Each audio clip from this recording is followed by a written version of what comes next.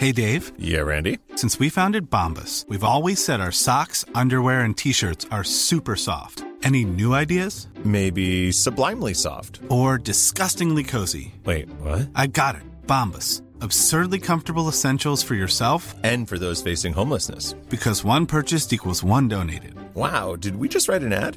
Yes. Bombas. Big comfort for everyone. Go to bombas.com/ACAST and use code ACAST for 20% off your first purchase. Märkte du att det bara... Wow. Idag är det jävligt runt och fint ljud. Eller hur? Ja. Det kan inte bli bättre. 4 meter direkt inifrån 2 livmödrar.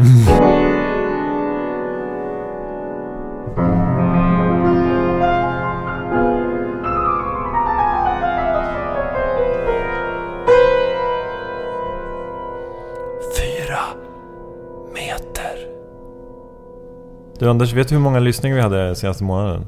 Ungefär. Jag vet, men du får gärna säga det. Ja, 26 059 lyssningar. Snyggt. Vet du hur många Patreons vi har? 35. 30. Ser du den logiska luckan där? Ja, det är ett gäng gratisätare med på tåget kan man säga. Så lyssnar du på det här, så tänk så här. Tjena! Hej! Thomas Andersson, vi kommer in här helt oförhappandes. Hade du sagt till Thomas att du skulle Nej, det hade jag inte gjort. Men så här dags brukar inte Thomas dyka upp. Då brukar han sitta på Lundbergs konditori i Gröndal och njuta av vårens första semla. Vårens första semla låter som en låt av Thomas Andersson, vi. Så om man då känner på sig att man lyssnar på den här podden och inte är Patreon till oss, så kan man ju kanske pitcha in då $1 per avsnitt eller något sånt. Det var väldigt trevligt. Jag tycker också att man ska vara noga med när man blir Patreon att vi chargear per avsnitt, inte per månad. Just det.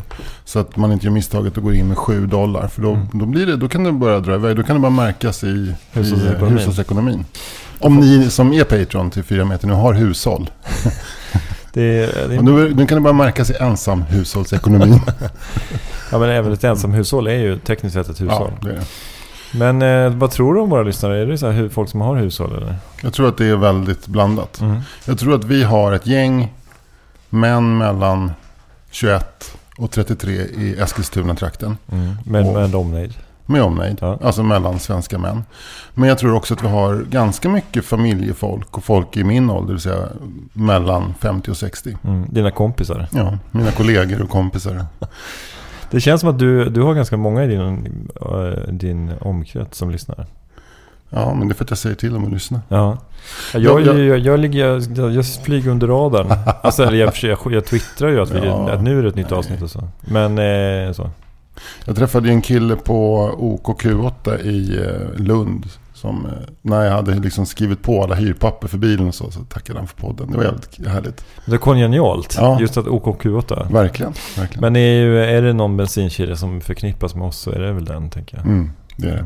Sa du vad man går in för att bli Patreon? Ja, går man in på patreon.com /4 meter. Ja. 4 meter med bokstäver. Ja. Viktigt att förtydliga. Fritte, för fråga, har du sett den här sitcomen som Simon Gärdenfors har gjort som heter Mina problem? Mina problem. Ja, jag har sett Mina problem. Ja, det har jag gjort faktiskt. Den är väl den mest omtalade den här veckan kanske. Så att ni som hör det här, det kan man ju se om våra lyssnare att de förmodligen också lyssnar på till exempel Arkivsamtal eller Della Mondo och sådär. Så att jag menar, många har redan hört talas om det. Men jag tyckte ändå att det var liksom så pass intressant så att man kan prata om det. Men du, har du någon rubrik på det samtalet? Eller vill du bara, samtalet bara smyga igång? Samtalet kan smyga igång, tycker jag. Simon Gärdenfors är komiker, serietecknare och rappare. Tillhör gruppen Far och Son. Just det. Tillhör han ytterligare någon hiphop-konstellation? Han hade ju en grupp som heter Las Palmas innan, tror jag. Okay. Men någon som heter Kalle, tror jag. Och när jag tänker på Simon Gärdenfors så tänker jag också på en stor svennebananpizza. Därför att det känns som att hans stora hit är väl här Mr. Double Margarita. Och då tänker jag inte på drinken utan faktiskt på pizzan Margarita av någon anledning. Därför att det känns också som att det är en kille som gillar pizza. Ja, men han älskar väl populärkultur. Han älskar ju, det känns som att han älskar skräpmat och han hade stand-up-klubb på Dovas och så här. Men han i alla fall har dragit igång en egen sitcom som man gör också i den takten som det blir när man har en egen sitcom. Det vill säga, det kommer ett avsnitt ungefär varannan månad. Och han har skrivit manus och har hjälpt med regi. Och sen så är det Patreon och Swish-finansiering kan man säga. Han som filmar och regisserar, Adam Hilario, han bor faktiskt i mitt hus. Gör han? Ja. Aha. Han är inneboende där, så jag kan i princip kicka ut honom när jag vill. Vadå, du sitter i jag sitter i styrelsen, men jag kan inte formellt sett kan jag inte göra det, men jag kan liksom kanske skylla på något så här, att han har för mycket prylar på sin uteplats eller något. Du ska inte vara så svinig, särskilt inte mot honom. Däremot så hoppas jag att han lyssnar på 4 meter efter det som jag ska säga nu. Okej. Ja. Nej, men alltså, Simon Gärdenfors drog igång den här i höstas, och jag tittade på första avsnittet och var jävligt skeptisk till mina problem, för jag tyckte den var tekniskt helt undermålig, tempomässigt väldigt, väldigt långsam. Men på något sätt så har ändå det här avsnittet av mina problem som han gjorde, som var egentligen att Simon Gärdenfors drar en skröna, gestaltar en skröna. Men det är inte bara en skröna, för att den är ju verklighetsförankrad. Okej, men det blir ju en skröna. Något verklighetsförankrat som man berättar blir ju i någon mån en skröna. Men det är en historia i alla fall. Ja. Som dels är jävligt rolig, men också på något sätt är tematiskt väldigt på pricken med det som jag tror att han vill säga med det avsnittet. På något sätt. Alltså det handlar om, som jag ser det första avsnittet handlar om problemet att vara 40 och vara ihop med en tjej som är 22. På något sätt. Vilket också gör att jag liksom inte har slutat tänka på det. Trots att jag när jag satt och kollade, satt och skruvade på mig, jag tyckte fan vad... Så har du räknat vad din ålder, blir det 25 då eller? Min ålder blir det väl snarare 34. I min ålder, så om jag är tillsammans med en yngre tjej så är hon nästan lika gammal som jag. Men jag kan ju vara ihop med en AT-läkare, och det är ändå lite äckligt. Liksom, är du med? Jag ska inte skämmas över att tillsammans med en AT-läkare. Nej, förlåt. Det där var ju verkligen too close to the bone. Nej, ja. Men alltså min sambo är ju nästan specialist nu, så att jag känner mig på rätt sida. Ja. Nej, men det är väl också det med att vara ihop med någon som är... Men det handlar framförallt om den stora åldersskillnaden. Och sen så handlar det också om hans anala personlighet. Extremt anala personlighet. Så att på något sätt så stannade det kvar. Och varför? Jo, för att det var tematiskt och det fanns en historia. Sen så var liksom tekniken och även gestaltningen kanske kom lite i andra hand. För att det stannade kvar i mig. Och sen så kom det ett nytt avsnitt nu för en vecka sedan som heter Komikern. Avsnitt 2 av mina problem, som handlar om hur Simon Gärdenfors slår sig ihop med Peter Wahlbeck. Hur han träffar Peter Wahlbeck och föreslår för Peter Wahlbeck att de ska göra något ihop. Just det. Och det här är också verklighetsförankrat, för de har gjort en turné ihop. Ja. Och det här avsnittet är jag helt golvad av. Ja. Alltså jag går och tänker på det hela tiden. Och jag känner så att nu har någon gjort någonting som ingen tidigare gjort i Sverige. Ja. Men kan du sätta finger på ungefär vad det är som gör att du tycker att det är så intressant som det då? Återigen, det är ju tematiskt helt fulländat. Alltså att han har hittat en tematik. Och nu handlar det om liksom... Eller nu säger jag att han har hittat en tematik, så kan jag inte formulera den, vilket är ganska typiskt. Men det handlar ju om liksom konflikten, det här med att hur långt ifrån det politiskt korrekta kan man gå som komiker.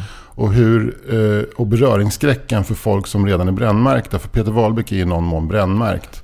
Och då skvätter det över på Simon. Ja, men det är väldigt intressant. Just att liksom redan i inledning där, att tjejen han dejtar då, som också känd från avsnitt 1 då. Ja. Säger liksom, Peter Wahlbeck är inte han lite rasistisk, och Simon Gärdenfors bara nej, det tror jag inte. Det är bara som en karaktär. Och sen så det kan vi väl säga utan att spoila för mycket då, att liksom det visar sig att Peter Wahlbeck är ganska rasistisk, eller? Scen 2 eller scen 1 med Peter Wahlbeck. Han är rasist. Scen 2, han är ultrarasist. Och det är en väldigt rolig scen här framför tavlan när flykting med väska. Fruktansvärt rolig scen. Alltså för att Peter Wahlbeck är så rolig. Men det är liksom också så här, i en sitcom så brukar man ofta liksom, man lyfter fram skämten för att de är skämt. Men här är det ett jätteroligt skämt, jätterolig act-out, och den är tematiskt rätt in i vebon. Alltså det stärker bara tesen för hela avsnittet. Det är kul att veta lite grann hur han och Peter har jobbat med avsnittet. Ja. Men det kanske får framkomma av någon annan podd. Alltså hur pass mycket Peter var med på tematiken och sådär. Han måste ju liksom, Simon måste ju ha sålt in det som att det är lite sådär, att du är lite rasist. Ja, men jag tror att Peter Wahlbeck är väl ganska rak. person. Och då kan väl Simon vara rakt tillbaka. Ja, men jag tror att det är det som har gjort att det var så kul att följa deras grej. För att Peter har ju varit med i ett par avsnitt av podden också. Och Simon är ju så himla, vad ska man säga, rakryggad och sådär. Och han liksom viker inte för så här jobbiga frågor och så. Nej. Vilket gör att Peter blir lite mänskligare på något sätt. Ja, verkligen. Men det är intressant tycker jag. Liksom, jag håller med dig med temat. Men sen så är det liksom berättartekniskt så man tänker att det här är ju, det finns ju den här uttrycket show don't tell inom tv och film. Att man ska gestalta saker, man behöver inte berätta allt. Och det här är ju ganska mycket tvärtom tycker jag. För att det känns som, ibland så kan jag uppleva att det är lite övertydligt när Simon sitter och pratar om någonting som har hänt och sådär. Ibland funkar det, men det är ju ganska mycket så här, skriva på näsan är fel ord, men det är ganska mycket det är lite aspigt berättat. Jo, men ligger inte det också i linje med den karaktär som han är? Jo. Alltså det blir kongenialt. För det störde mig också mycket på första avsnittet och även kanske lite det här. Men nu faller man ändå in i vad det handlar om. Ja. För det handlar ju också om en kille med Asperger som försöker att funka socialt och inte riktigt fattar. Ja, men jag tycker att det är det bästa tv-dramatiken jag sett sen Hedebyborna. Ja, det är bra. Det är riktigt bra. Jag bara tog någonting. När de draggar efter vad heter han, baronen där. Det är starkt. Ja, när han dränker sig. Ja, stark scen. Ja, riktigt starkt. Nej, men det är väldigt bra. Det är ovanligt bra för att vara svensk manusbunden dramatik. Och jag blir så jävla liksom upplyft av att se att man kan göra någonting som håller ihop så bra. Och jag tycker framförallt för att säga dramatik så tycker jag kanske att gestaltningen haltar. Men jag tycker att det han har gjort är att han har skrivit någonting. Och han har inte vikt en tum från vad han har tänkt. Och han har vetat vad han vill någonstans. Jag hoppas att Simon får mycket beröm för det här. Det har han fått. Ja, det har han fått. Och hoppas han folk verkligen från branschen också alltså, talar om för honom att det här är. Alltså jag har inte sett något så här bra på svenska på sen jag vet inte, jag kan inte, men sen Spung liksom. Jag tycker det är sjukt bra. Sen tycker jag att den här tjejen som spelar hans flickvän, Timotej heter hon, va? Vet du vad hon heter efternamn? Nej, hon heter Timotej för namn. Hon är också ett enormt fynd alltså. Riktigt bra skådis. Ja. Men man hoppas att det genererar lite pengar också. Alltså, men det är svårt när man släpper grejer på YouTube och kapitaliserar på det kanske. Jo, han skrev ut ett Swish-nummer efteråt. Man kan swisha pengar till honom. Ja, men det är hela den här ekonomin. Hela den här Patreon-ekonomin. Va? Ja. Samtidigt så kan jag tänka mig att det här gör att han kan fortsätta på det här sättet. För att om han får låt säga att Seymour skulle kunna köpa idén och vilja sätta rulle på det. Då kommer han plötsligt vara tvungen att producera mycket högre takt. Han kommer vara tvungen att lägga stand-upen åt sidan. Och stand-upen är väldigt mycket bränsle till där. Det märker man att det är mycket skämt som blir. Men om Seymour skulle gå in med någon slags kanal, exekutiv producent som ska tycka till och han har plötsligt ett filmteam, han har en budget på kanske inte så hög men typ 200 000 bara avsnitt kanske, så skulle han nog börja snubbla lite för tempot drogs upp och han kan inte riktigt fatta alla beslut. Nu är det så här typ han jobbar med sina kompisar nere i Malmö, han pröjsar tågresor, hotellnätter och pizza till dem, liksom det är gaget. Så att på ett sätt så hoppas jag att han får fortsätta kämpa med den för att, och sen så får alla Patreons och Swish-stödjare. Så swisha Simon Gärdenfors eller stötta honom på Patreon helt enkelt. Gör det.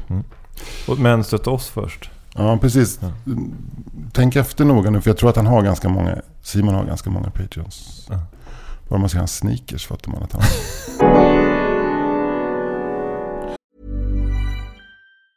Life is full of awesome what-ifs, and some not so much, like unexpected medical costs. That's why United Healthcare provides Health Protector Guard fixed indemnity insurance plans to supplement your primary plan and help manage out-of-pocket costs. Learn more at uh1.com. Since 2013, Bombas has donated over 100 million socks, underwear, and T-shirts to those facing homelessness. If we counted those on air, this ad would last over 1,157 days. But if we counted the time it takes to make a donation possible, it would take just a few clicks. Because every time you make a purchase, Bombas donates an item to someone who needs it. Go to bombas.com/ACAST and use code ACAST for 20% off your first purchase. That's bombas.com/ACAST, code ACAST. Ja, men jag känner mig ändå lättad att ha fått säga det här om mina problem som jag hoppas kommer att fortsätta komma i låg takt med hög kvalitet. Alltså ju färre avsnitt desto mer sällan ju bättre. Ja, verkligen. Så vi hoppas att nästa avsnitt kommer så här 2026. Så ja, det är bra. Det är för länge. Riktigt bra. 2026, då är Simon 47 bast. Ja. Det är perfekt. Fortfarande tillsammans med 22-åring. Ja, just det. Min dotter har startat ett rockband. Jaha, ja. Wow. Tillsammans med 47-årig man. Ja, hon träffar 47-årig man och de har startat ett rockband. Ska de turnera runt på vägkrogar i södra Norrland och köra. Hon sjunger i stämmer och spelar stålsträngad gitarr.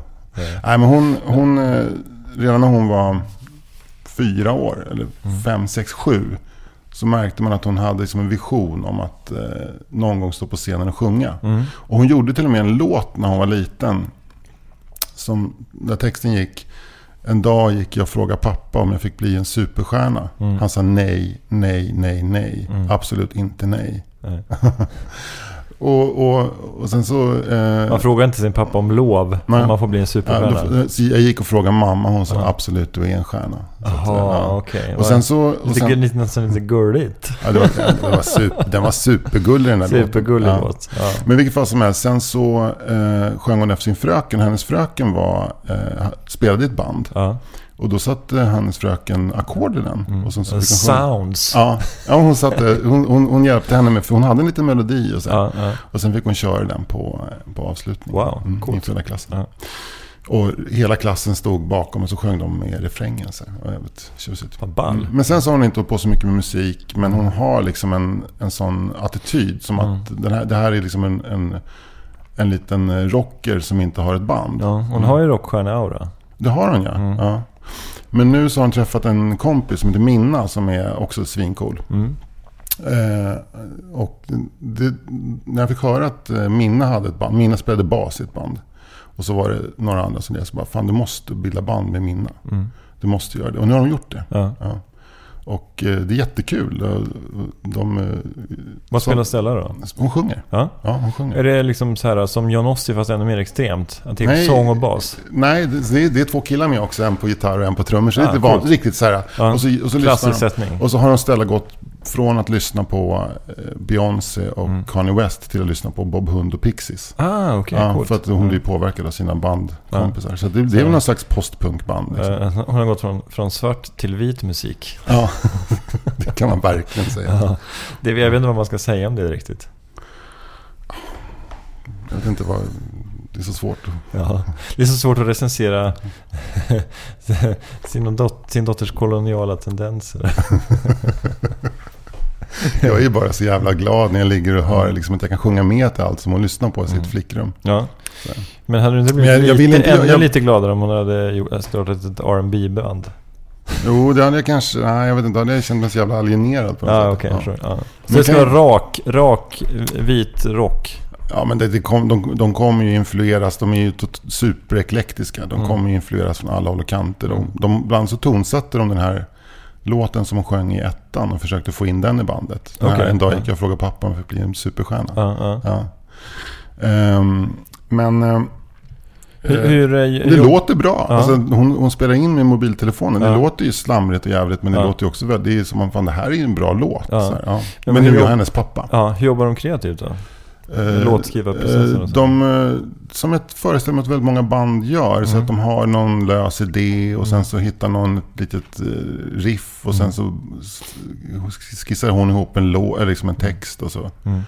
Ja, det verkar väldigt dynamiska och testar olika. Så repar de också jävla coolt. De får gå igenom spärrarna vid Skanstulls tunnelbanestation och sen så är det en plåtdörr där bakom spärrarna. Där inne repar de. Nej, vad roligt. Det är ju fruktansvärt coolt. Jag var i en sån replokal i Bergshamra en gång också. Det var också precis på mezzaninplanet mellan där spärrarna. Mezzaninplanet? Ja, mellanplanet mellan gatunivån och plattformarna. Okej. Ja. Kallas det för mezzanin? Ja, en mezzanin är väl en mellanvåning mellan två huvudvåningar. För i Skanstull så är det ju att man åker ner och sen åker man upp igen. Ja, just det. För att ta sig under Götgatan på något och sätt. det är väl en rest från att det är väl nästan någon gammal spårvagnshållplats. Ja, det kanske är. Ja. Men det är ju det är väl liksom av nöden tvunget heter det så. Alltså rent stadsplaneringsmässigt. Ja, men det är så, uppenbarligen är det någonting där som man inte kan komma runt. Men det är ju jävligt irriterande att åka ner och åka upp. Det var Gunnarsson som klagade. Gunnarssons kontur. Ja, de klagade kanske. Fan, det slamrar så jävla mycket. Ni måste under här. Ja, okej. Ja, men era semlor är så bra så vi satsar 70 miljoner på att spränga ner liksom. Gunnarsson hade en hake på Hjalmar Mer. Han hade sett Hjalmar Mer jag har utomäktenskapliga affärer utanför stadshuset. Och plötsligt kom den konstigaste ritningen som någon liksom någonsin har sett. Man ska ner, det var som att de hade gjort ett gammalt analogt dataspel när man ska ner och sen på perrongen. Och Gunnarsson säljer. Vad sa du? Hjalmar Mers fru hade ju utomäktenskapliga förbindelser. Intressant. Ja. Vet du med vem?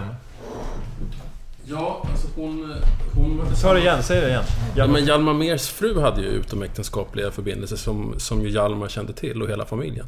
Hon var alltså tillsammans med någon slags sovjetisk ambassadör och tillbringade en vecka per år i Moskva med den här mannen som Hjalmar Mer tyckte mycket om. Och när barnen kommenterade det här liksom irriterat då, så blev de alltid åthyttna av Hjalmar Mer som sa att man fick inte prata illa om den här mannen. Och det här pågick då, vad jag vet, hela deras liksom liv. Att hon hade den här mannen som hon tillbringade en vecka per år med, som hon älskade. Med Hjalmars goda minne då? Ja. Vilken modern familjebildning. Alltså jag tänker ju så smutsigt. Jag tänker att då slapp Hjalmar. På något sätt att Hjalmar slapp. Han hade gjort sitt jobb. Han hade sett sitt namn på honom och gett henne 2 barn. Och så nu slapp han. Men tror du inte att det gav Hjalmar lite frikort att ha sina grejer på sidan också? Eller? Så jag gräva ner tunnelbanestationer och sen upp. Hjalmar fick ju en fråga i slutet av sitt liv om det var någonting han ångrade. Jag ångrar en sak, så. Att jag inte revde satans Strandvägen. Vill man läsa mer om Hjalmar Mer så finns det ju en väldigt fin biografi som Björn Elmbrandt har skrivit som heter Stockholms kärlek. Där berättas bland annat om den här Moskva-historien. Okay. Ja. Kan vi ha en sån här fast inslag i podden, så här Stockholmiana med Thomas Andersson Vi? Det vore som en dröm. Kan vi ha ett avsnitt bara om Erik Svenning, Malmös Hjalmar Mer. Just det, exakt. Ja. Men det var inte han som begick självmord, eller? Jo. Det var det. Jo. Han kastade sig i kanalen, det var det. Ja, precis. Han kom från statarhem och bestämde sig för att han skulle utradera allting som var gammalt och alltså, du vet, trägolv, kakelugnar, sånt. Det var liksom, det skulle bara bort. Allt som var förknippat med. Ja, och så skapade gamla... han Rosengård och så satte han då sina 2 söner, varav en är den stora intellektuella Olle Svenning.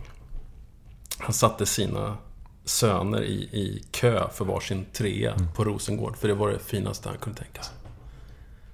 Och sen så en stekhet augustidag 1973 så tar han på sig sin finaste kostym och partinålen och går ner och dränker sig i kanalen i Malmö. Och det där var ju, sågs ju lite som en slags symbolisk död. Det var liksom där, sen förlorade sossarna valet, det var oljekrisen. Det var som hela den här uppåtgående trenden bröts liksom där. Men såg man det som ett kvitto på ett misslyckande då från hans sida, så att han såg att det blev inte som han hade tänkt sig, eller? Jag vet inte, han var ju deprimerad, men jag tror också att han var chockad över att det här hatet som kom emot honom. Att folk tyckte att det var fult. Och sådär. Och jag har även läst intervjuer med Ingvar Carlsson där han pratade om miljonprogrammet, så att de hade ju verkligen idéer om det här. Dels att det då att man skulle kunna bygga snabbt för att få bort bostadskrisen. Men att man också byggde det här i närheten av stora grönområden och sådär. Att det var meningen att folk då kanske skulle bo i det här betongklossen, men man också skulle kunna vistas ute i naturen och så. Och så kanske det inte blev så att folk gjorde det. Nej, precis. Man låste in sig och satte upp en antenn på taket eller på balkongen. Liksom. Ja. De glömde bort att vi bor i Sverige med svensk klimat. Det är sällan man ser en denna dag en sån här simulation av ett nytt bostadsområde när det är februari. Det är alltid så här augusti-september och folk är ute i snygga kavajer och rör sig i små välfungerande grupper som folk aldrig rör sig. Men jag börjar se lite såna här renderingar med så här krispiga vinter, alltså men då är det riktig vinter å andra sidan. Då är det så här, då är det snygg snö och det är liksom härlig hög luft och sen kanske någon fälthare och så där istället som springer förbi. Istället för en luftballong. Över Globens centrum. Precis. En fälthare som har förvirrat sig in i Globens centrum. Någonstans runt Black Friday. För det är ingen som vet om det är fältharen eller om så här shopparna som är mest stressade av situationen. Jag måste bara avsluta med dig, Thomas, men jag måste fråga vad hände med Hjalmar Mehr? Hur tog han? För han är ju förknippad, hans namn är ju förknippat med rivningen av en hel stadsdel. Hur tog han det på sin åldershöst? Han var ju stolt över, och så hade han ju bara grämde han sig lite då för att han inte rev Strandvägen. Det var det. Men han var så här betongstalinist ända in i döden, kan man säga. Ja, absolut. Ja. Absolut. Men det är liksom... aggressiv modernist. Men det är liksom, man vet inte vem man ska liksom tycka mest om. Någon som står för någonting ända in i döden, eller någon som på något sätt inser att det här blev inte så bra. Nej. Alltså, herregud, det är klart att man sympatiserar med någon som inser att det inte blir så bra och dränker sig. Ja. Alltså att han går och grämer sig för att han inte är ett bevis på en personlighet som inte är så sympatisk. Även om det är härligt med folk som står fast och ideologer. Men det är klart att en deprimerad sosse är alltid mer sympatisk än en ståndaktig sosse, tycker jag. Ja, men det är svårt att begripa en sån som Hjalmar Mehr, som ändå var liksom, han är inte som de här politikerna i Stockholm nu som har, du vet, som bara sitter hemma och läser deckare i Hammarby Sjöstad och inte har någon kultursyn överhuvudtaget. Utan han var ju, du vet, det var ju parallellt med att de rev det här, så gjorde man ju konstutsmyckningar på varenda jävla tunnelbanestation för enorma summor. Så det fanns ju liksom samtidigt det var inte någon slags kulturskymning, det var bara att jag tror att det handlade väldigt mycket om att man skulle ha bort det gamla klassamhället till varje pris. Och man såg inte att det fanns en poäng i att behålla vissa palats in i city liksom, och så, som var helt fantastiska. Eller det här glasvaruhuset från 1700-talet som man rev precis vid Kungsträdgården. Man väntade att riva det till studenten hade gått på sommarlov. Okej, för det visste man att protesterna skulle bli som minst. Ja, men precis. Men det var liksom, det är inte så konstigt, men alltså de gamla, alltså innerstadskvarteren med gårdshus med utedass och liksom inget rinnande vatten och loppor och sjukdomar, det stod ju för någonting. Det var inte så konstigt att det skulle rivas, och det är ju lätt att sitta här i efterhand och säga att vad dumma folk var då liksom. Men Ja, tack för ordet. Alltså, tack så jättemycket, Thomas, för att du kom och höjde intelligensen på den här redan jävligt intelligenta. Man trodde inte att det var möjligt. Nej, och sen så bara jag skulle bara fortsätta. Vi pratade ju om Stellas rockband som repar i Skanstulls tunnelbana, och därav sen kom den här fotnoten som blev väldigt lång och kul, tycker jag. Men de har ett problem, och som jag tänkte på redan från början, vad fan ska de heta då? Då hör Stella av sig idag på förmiddagen och säger så här: vi funderar på att heta antingen Sparring som bandnamn eller Fritzson.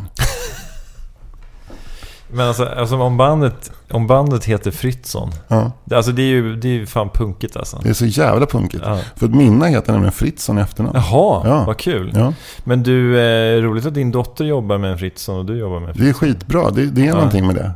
Verkligen. Men du, men Sparring i all ära, det är väl ett trevligt namn, men Fritzson är ju punkigare. Vad tycker du? Jag tycker Fritzson är självklart. Och det finns en gammal svensk firma som gör kontorsmöbler, eller har funnits i alla fall, som heter Fritzson. Och det vore kul om de kunde ta den loggan också.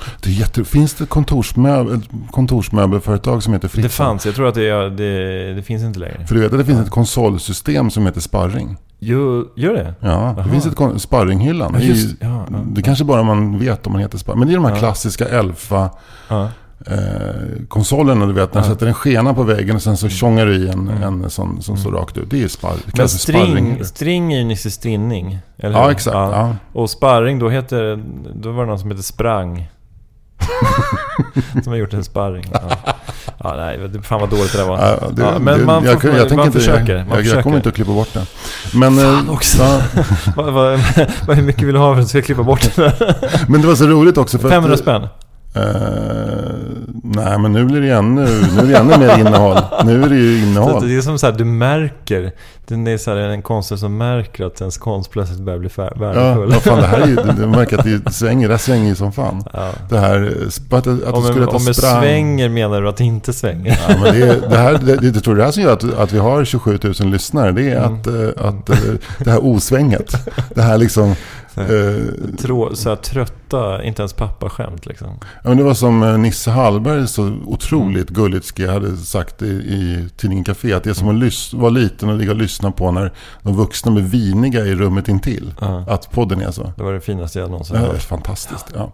Nej, men du tycker att Fritzson är bättre? Ja, men alltså, jag är part i målet. Alltså, det är ju klart att jag skulle känna mig oerhört hedrad. Det är alltså inte för att du heter Fritzson. Jag tror att Maria Nyberg, kan det stämma att Maria Nyberg hade, eller om det var någon annan som hade en katt som hette Fritzson ett tag. Någon hade en katt, tror jag, som hette Fritzson. Jag vet inte om den är död möjligtvis. Ja, det är ett bra kattnamn. Torsson heter ju Stella också. Det finns ett band som heter det. Ja, men det är roligt om de också heter Torsson. Mini-Torsson. Ja. Men jag tycker jag fri för Fritz, för sparring. T-teens kan de heta. Sparring tycker jag är skittöntigt att heta. För det är för tankarna till Jan Sparring. Ja, det är Jan Sparrings. Ja, men jag tänker på din boxar och brottar och thai-boxningsterm. Som är sparring. Ja, det är skittöntigt. Faktiskt. Men Fritzson låter ju hårt. Det låter som Rammstein på något sätt. Alltså det kommer ju låta som Rammstein för alla utanför Sverige. Ja. Fritzson. Ja, Fritzson. Nej, men om bandet beslutar att döpa sig till Fritzson så kommer jag gå in med 500 kronor. De 500 kronorna som jag inte ger till dig för att du ska kliva bort den här grejen. Jag kan säga så här också, att om bandet döps till Fritzson så går jag också in med 500 kronor. Då har de 1000 spänn och supa för. Inget att vinna på att heta sparring. Nej. Överhuvudtaget. Men om de är tillräckligt punkiga så säger de bara så här, vi skiter i pengarna. De är ju svinpunkiga. Ändå så kom både Stella och Mina hem till oss och då hade de klippt sig. På fyllan, kan jag säga. Okay. Mina var besviken, men Stella bara så här, det är snyggast jag någonsin haft. Nej, det är riktigt snyggt. Var kort? Nej, det var en sån hockeyfrilla. De skulle ha hockeyfrilla. Nej, vad roligt. Men det är ju strålande. Ja. Fan, vilken jävla jävla coola. Vad jävla levnadsglada ungdomar, va? Ja, jag träffade dem faktiskt precis ute på gatan och frågade om du och Minna är släkt. Nej, det var hon inte, men hon visste mycket väl vem du var. För alla frågar henne om hon är släkt med Fritte Fritzson. Ja, vad roligt. Så det säger en del om ditt stigande kändisskap också. Ja, det rullar ju på nu, va? Ja, gör det.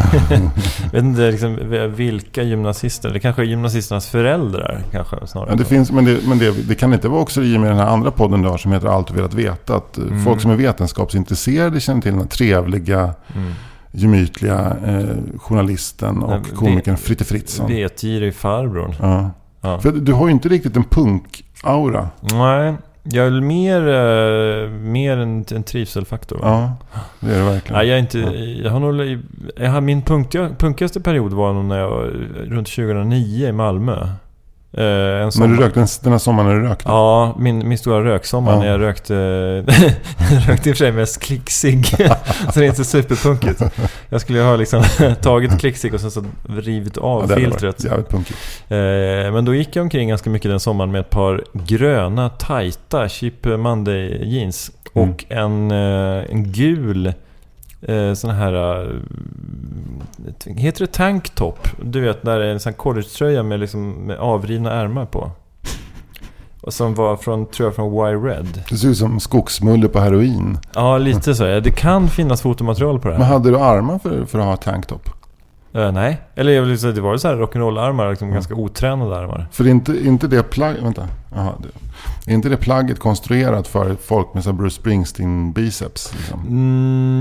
Ja, men också alltså så här rockstjärnor i alla tider, liksom 70-talet har väl haft liksom avrivna t-shirts. Alltså punken rev väl av ärmarna på t-shirts. Jo, det gjorde de. Och de var inte supertränade. Men alltså jag tänker just tanktop, om det är en collegetröja utan armar, det är en distinktion där mot att ha en t-shirt än med engelska flaggan på och sen så här otroligt stora hål liksom här. Då ska man. Men jag tänker mer så här, det är liksom Rocky Balboa som har det som så här sommarträningsplagg eller liksom allt i college är liksom så. Men jag gjorde så här, återbördade tanktoppen till den smalfeta mannen. Sommaren 2009, det var typ det året som du och jag träffades första gången. Då är jag nog på El Mundo någon gång, va? Ja, det var det. Men då, det kanske var min punkigaste period då. Ja, då kändes du punkig. När du uppträdde i sån här frackrock med medaljer och pratade om medaljer också. Ja. Men är det en efterhandskonstruktion att jag hade det på mig? Nej, det är en efterhandskonstruktion. Ja. Men du gjorde ett jävligt roligt, mer eller mindre improviserat sätt om medaljer. Ja, just det. Fantastiskt. Ja, tack så mycket. Sen minns jag också att en gång, det kanske var pratat om podden tidigare, när jag klev in i en nattågkupé och kröp upp och skulle sova mig från Lund till Stockholm, och då låg du på andra sidan mittgången. Ja. Men jag kanske har pratat om det. Kanske, men det är över 100 avsnitt sedan i alla fall. Men då var ju på samma nattåg var ju då både Fredrik Lindström och Pontus Enhörning. Just det. Och deras karriär har ju gått lite åt lite olika håll. Det har gått åt olika håll, så det går inte riktigt att dra några slutsatser av det tåget. Och vi är väl någonstans mitt emellan där, va? Nej, vi är absolut inte någonstans mitt emellan Pontus Enhörning och Fredrik Lindström. Vi är väldigt, väldigt mycket närmare Pontus Enhörning. Ja, det är vi. Absolut. Men det var roligt för att det var ju liksom som ett klassamhälle i miniatyr, den här tågresan. För du och jag delade ju en sån här 6-bädds, vi låg längst upp i en sån här 6-bädds liggvagn. Och Pontus Enhörning låg då i bollhavet. Ja, nej men på Ikea. Nej, men han låg i en sån här 3-bädds nattåg eller 3-bädds sovvagn, sovvagnskupé. Och Fredrik Lindström hade en egen då som första klasskupé. En egen sovkupé. Ja. Så att det var liksom som en illustration till klassamhället i den svenska underhållningsbranschen, kan man säga. Ja, verkligen. Men jag hade inte velat byta. Nej. För jag fick ju ligga där uppe och småprata med dig inför 5 minuter innan du somnade. Och sen var det sån här såg i ekstockssnarkningar också, eller? Och jag kommer ut med så jättemycket såna här animerade ringar under ögonen. Och en liten konstig stjärna över huvudet som betyder att jag har tinnitus.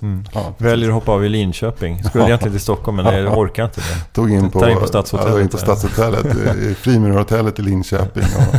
Och sen får du några timmar sömn innan det är dags att ta morgontåget. Jag tog en biff Rydberg till frukost. Sen tog jag morgontåget. Men du, då kände inte vi varandra. Nej, men jag minns att du sa så då kan vi ligga och lira, vad fan var det du sa? Fan, då kan vi ligga och småsnacka och lira tärning hela natten. Och sen snark. Lira tärning? Jag förstår inte vad jag fick det ifrån. Vi hade väl inga tärningar. Jag tycker det är vidrigt att åka sovvagn med andra människor. Jag hade valt Fredrik Lindström på ett sätt. För att det är en sak som händer mig, särskilt när man har druckit alkohol, vilket man ju har gjort om man kommer med nattåget från Lund. Då har man ju inte liksom suttit på bibblan och väntat. Man har ju suttit på någon krog och druckit 5 starköl. Och så har man kanske kissat. Men det sätter ju igång peristaltiken och enormt starköl. Och jag vid flera tillfällen, just för att det blir en irriterad stämning i sovkupéer också. Folk somnar och sen så, och det låter väldigt mycket när man ska gå upp. Och jag måste alltid gå på dass ungefär en kvart efter att jag har gått och lagt mig. Då måste jag alltid gå på toa. Och då är det ju också så här frågan, hur mycket ska man ta på sig? Exakt. Ska man gå med den här lång t-shirten bara ut till dass? Ja. Och räkna med att ingenting syns under liksom. Eller ska man klä på... Eller ska man ta på sig ett par kalsonger också? Du fattar vad jag menar. Ja. Vilken skola tillhör du? Men det har nog hänt att jag har gått upp med bara kalsonger och t-shirt. Men någon gång kanske jag har dragit på mig en överdragsbyxa. Ja, jag är ju fullt påklädd skolan. Ja, alltså typ så här ytterplagg. Nej, men linne, skjorta, skärp, skor, strumpor på. Uppe i översta slafen liksom. Och sen men det är kanske det som skapar... Ja, det kanske är det. Kanske att man skulle lätt bara skuttade ner. Men då ska man ska ju ha med sig en morgonrock, har jag ju. Det är ju... En tunn morgonrock av sidan. Eller hur? Som man bara drar på sig. Det är så att man ser konturerna Folk ser konturerna av kroppen under. Precis, men de får den inte se allt. Man ser konturerna av Anders Sparrings vinballe. Nej, men om du åker med någon du känner då, då är det lugnt, eller? Alltså, det var så länge sedan jag gjorde men det. Men om du och jag skulle dela på en sovvagnskupé, då hade det varit soft. Ja. Jag vet inte hur du är, men folk är en karaktär när de är vakna, en helt annan när de sover. Faktiskt. Ja, men jag är nog ganska lugn. Jag kan ha en tendens att snarka, men lägger mig bara på sidan så är det ganska lugnt, tror jag. Faktiskt. Ja, men då är det okej med dig att jag knuffar till dig, Fritte, och snarkar? Ja, det är det. Ja. Du kan inte få en sånt här raseriutbrott? Nej, absolut inte. Nej. Jag är otroligt hänsynsfull i sömnen. Otroligt. Men jag kommer ihåg nästa gången efter att jag skulle åka från Lund till Stockholm med nattåget, då var jag liksom så uppbragd innan och irriterad på det här skiten att jag skulle åka nattåg och att jag skulle väcka folk. Och sen så dessutom till råga på, så funkar inte mitt nyckelkort. För man får ett nyckelkort när man tar ett nyckelkort. Så funkar det inte. Jag så slet i dörren och bankade på dörren till min kupé. Och då öppnades det. Då var det en barnfamilj där inne. Barnen grät. Var det fel kupé? Ja. Och alla var nakna. Oj då. Alltså de sov nakna. Det var jävligt konstigt. Ja, då hade jag förväxlat min sovplats och kupén. Så att jag skulle liksom sova på plats 7 i kupé 5 och jag stod på kupé 7 och trodde jag skulle krypa upp och sova plats 5. Det var varit mysigt om du hade liksom, om de hade släppt in dig och du liksom också hade klätt av dig där och så gått och lagt dig med familjen där. Ja, man tar väl seden dit man kommer, sa jag. Och sen sa men nu måste jag bajsa. Ja. Men du, okej, men då vet jag vad det liksom, hur dina sovkupévanor är ungefär. Ja, det händer väldigt sällan att jag åker tåg. Flyger ju mest. Dit jag ska någonstans. Du bryr dig inte om miljön helt enkelt? Nej, men det går ju fortare. Ja. Ofta åker man ju på dagen. Jag tycker det är kul att åka tåg och titta ut och sitta och läsa. Och så här. Det känns som att man förlorar en tågresa om man åker på natten. Precis. Du Sparring, vi ska ju gå och ta en liten Feierabendbier. Yeah. En liten AV nu. Ja, det ska bli trevligt. Ja, jag ser fram emot detta. Är det någonting man ska tänka på som händer framöver? Ja, jag har faktiskt ett ganska kul evenemang på onsdag den 17.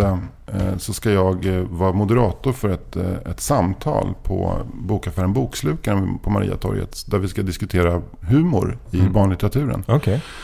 Och det är väldigt bra författare som kommer. Dels är det en tjej som heter Jeanette Milde som är illustratör, jätterolig. Hon har också gjort en rolig liksom serie med en docka som hon har plåtat av som heter Grå Gumman. Och Grå Gumman får bara massa olika killar hela tiden. Hon får ihop de olika män, skitsnygga män. Ja.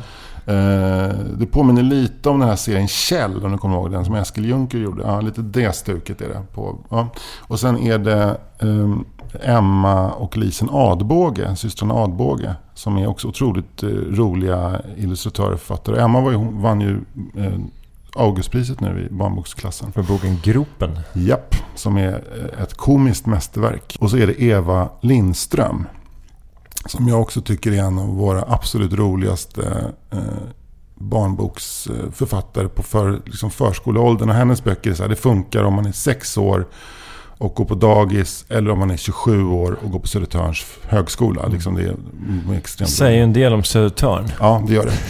Hon brukar ofta få kritik för att hennes bilder är lite fula. Men det är de inte. De är bara väldigt, väldigt speciella och minimalistiska. Men de här 4 ska då samtala om humor, och jag är moderator på Bokslukaren. Gud vad kul. Ja. Men hur förbereder man sig för sånt gig då? Jag vet inte, jag måste bara förbereda mig. Jag tänker att jag ska ställa ett antal olika frågor. Vad är humor inom barnlitteratur? Ja, jag har inte riktigt brainstormat vad men ställer du några speciella krav för att vara rolig för barn? Ja, Emma Adbåge jag vet inte. Jag hade ju velat ta in Fredrik Granberg i det där gänget. Ja. För han gör ju också humor för barn, fast från ett annat håll. Men det tyckte de var lite för mycket en katt bland hermelinerna. Ja, de blir stressade. Det här vi är väl inte i någon fulkultur i det här samtalet. Det är inte liksom Markoolios kompisar här. Nej. Nej, men det kommer bli jävligt kul, tror jag. Där sjönk de lite i min aktning. Ja, fast jag kan förstå hur de tänker också. Det är ett exklusivt litet liksom, samtal. Och jag kan tänka mig att Eva Lindström kanske blir lite generad eller självmedveten. Alltså det är personer med väldigt, väldigt stark komfortzon, kan man säga, som ska vara med. Så den typen av liksom, experiment. Det kräver mer förberedelse, tror jag. Det är personer med integritet som man brukar säga om känsliga personer. Exakt, precis. Och du då? Vad händer? Men det är som vanligt då. Man kan gå in på oslipa.com och se en massa föreställningar under hela våren i olika städer. Vi drar igång i början av februari i både Stockholm, Uppsala, Malmö och lite gästspel i Jönköping och Landskrona som vanligt. Och sen är det Svenska stand-up-galan 28 februari. På Scalateatern? Ja, precis. Och det får man jättegärna köpa biljetter till. De kommer ut vilken dag som helst. Ja, gud vad kul. Vem är det som hostar? Det är 2 killar som heter Marcus Johansson och Fritte Fritzson. Nej, fan vad kul. Det är ju helt rätt killar. Ja, vad kul. Då vill jag tacka för den här veckan, 4 meter. Och glöm inte att bli Patreon. Patreon.com/4 meter. Gå in med $1, det räcker. Bara så att vi vet att du inte gratis lyssnar. Det är slut på det nu. Det är slut på sötebrödsdagarna. Det är inte slut på det nu. Det kommer inte flyga några stekta sparvar in i munnen på er. Men ni kan fortsätta lyssna på 4 meter. Ja, det kan ni göra. Ja. Oberoende om ni är Patreons eller inte. Tack för idag. Tack, hej. Hej. Och det är en tidig morgon och dimman hänger mellan träden. Jag går ensam genom Jesusparken och hör Malmö vakna. För sådär 40 år sedan åt sig grävskopor genom staden och man stöpte den nya sköna världen i cement och glömska. Sen när husen stod skinande höga gick Malmöpampen med partinål på vinkostymen och dränkte sig i sundet. Nu drar snålvinden in genom den osynliga sprickan. I ett inglasat centrum irrar människan. Hon har glömt adressen. Vi har fyllt alla rum till bredden, men de ekar tomt ändå.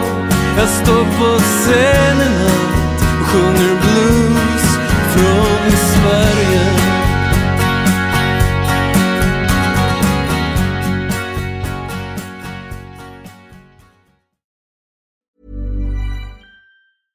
Hi, this is Paige from Giggly Squad, and I want to talk to you about Splash Refresher and my water intake. Okay, so you guys obviously know that I'm a hydrated girly, but sometimes when you drink that much water, it starts to just taste bland, and you're just like, I need something to spice it up. That's why I love Splash Refresher.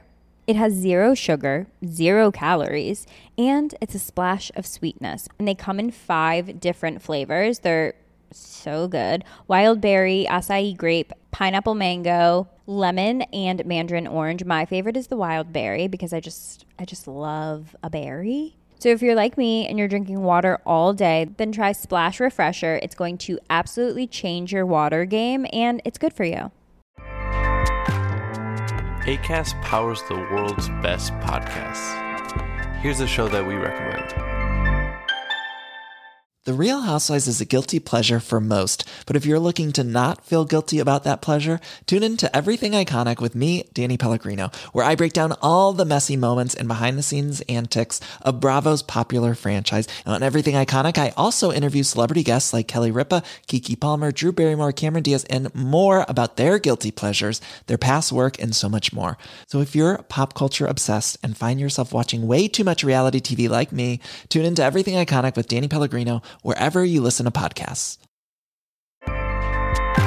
Acast helps creators launch, grow, and monetize their podcasts everywhere. Acast.com.